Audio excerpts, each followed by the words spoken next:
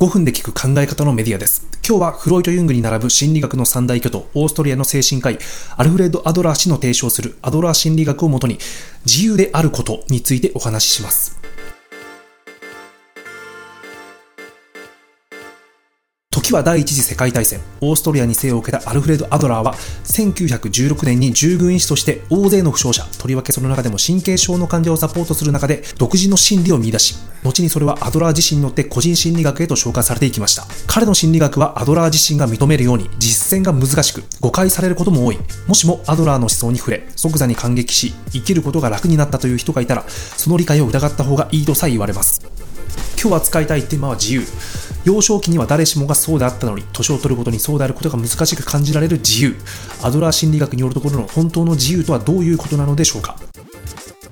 目的論に立するために過去のトラウマや原因論を否定するように、本当の意味で自由であるためにアドラーはまず他者からの承認を求めることを否定します。親や親友、会社の上司や恋人を含めたあらゆる他者から承認される必要などない。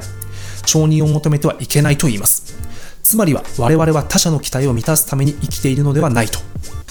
ここで重要なのは、僕たちが彼らの期待を満たすように生きていないのと同じように、彼らも僕たちの期待を満たすように生きているのではないという意識です。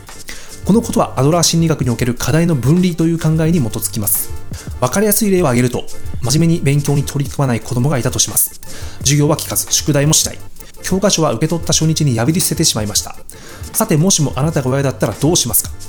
多くの親御さんならば当然にこんな子供は叱りつけ、塾に通わせるなり、家庭教師を雇うなり、親の責務として勉強に取り組ませると思います。アドラー心理学では勉強するということを課題と捉えたときに、これは一体誰の課題なのかという観点から考えを進めていきます。誰の課題なのかを見分ける方法は至ってシンプルで、その選択によってもたらされる結末を最終的に引き受けるのは誰かを考えるのです。勉強の例で言えば、勉強についていけなくなる、希望の学校に入れなくなるなど、最終的な結末を受けなければならないのは間違いなく子供です。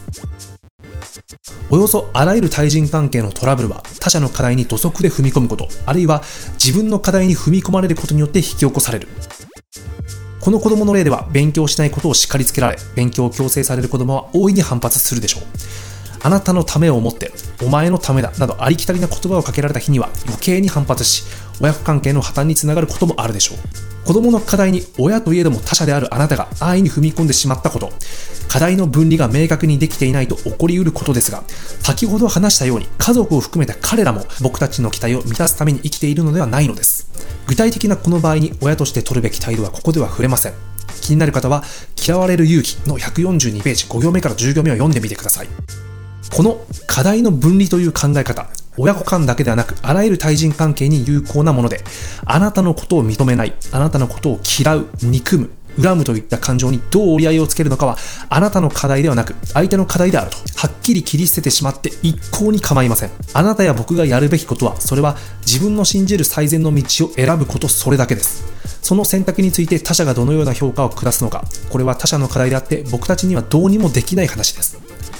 本来は他者の課題であるはずのことまで自分の課題だと思い込むこと、承認欲求など、これらは不自由であることにつながりますが、この思い込みに気づいてしまった時、課題の分離を目標ではなく対人関係のスタート地点だと考えられるようになった時、こと今後の対人関係においては爽快な自由を感じられるはずです。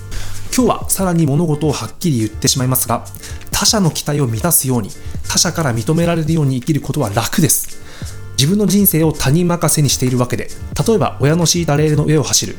このことには大小様々な不安はあるにせよ、レールの上を走っている限りにおいて道に迷うようなことはありません。自分の道を自分で決めようとすれば当然迷いが出ます。いかに生きるべきかという壁に直面するわけです。今日の結論ですが、自由とはこの壁を登ること、転がり落ちる自分を自分の意志で奮い立たせ、この壁を越えていくような態度のことです。自由であること、それ自体にはコストが伴います。この辛く厳しいそびえ立つ壁しかり、課題の分離で触れた他者からの憎悪を切り捨てることしかり、それらの苦労に向き合う態度こそが自由であるということなのです。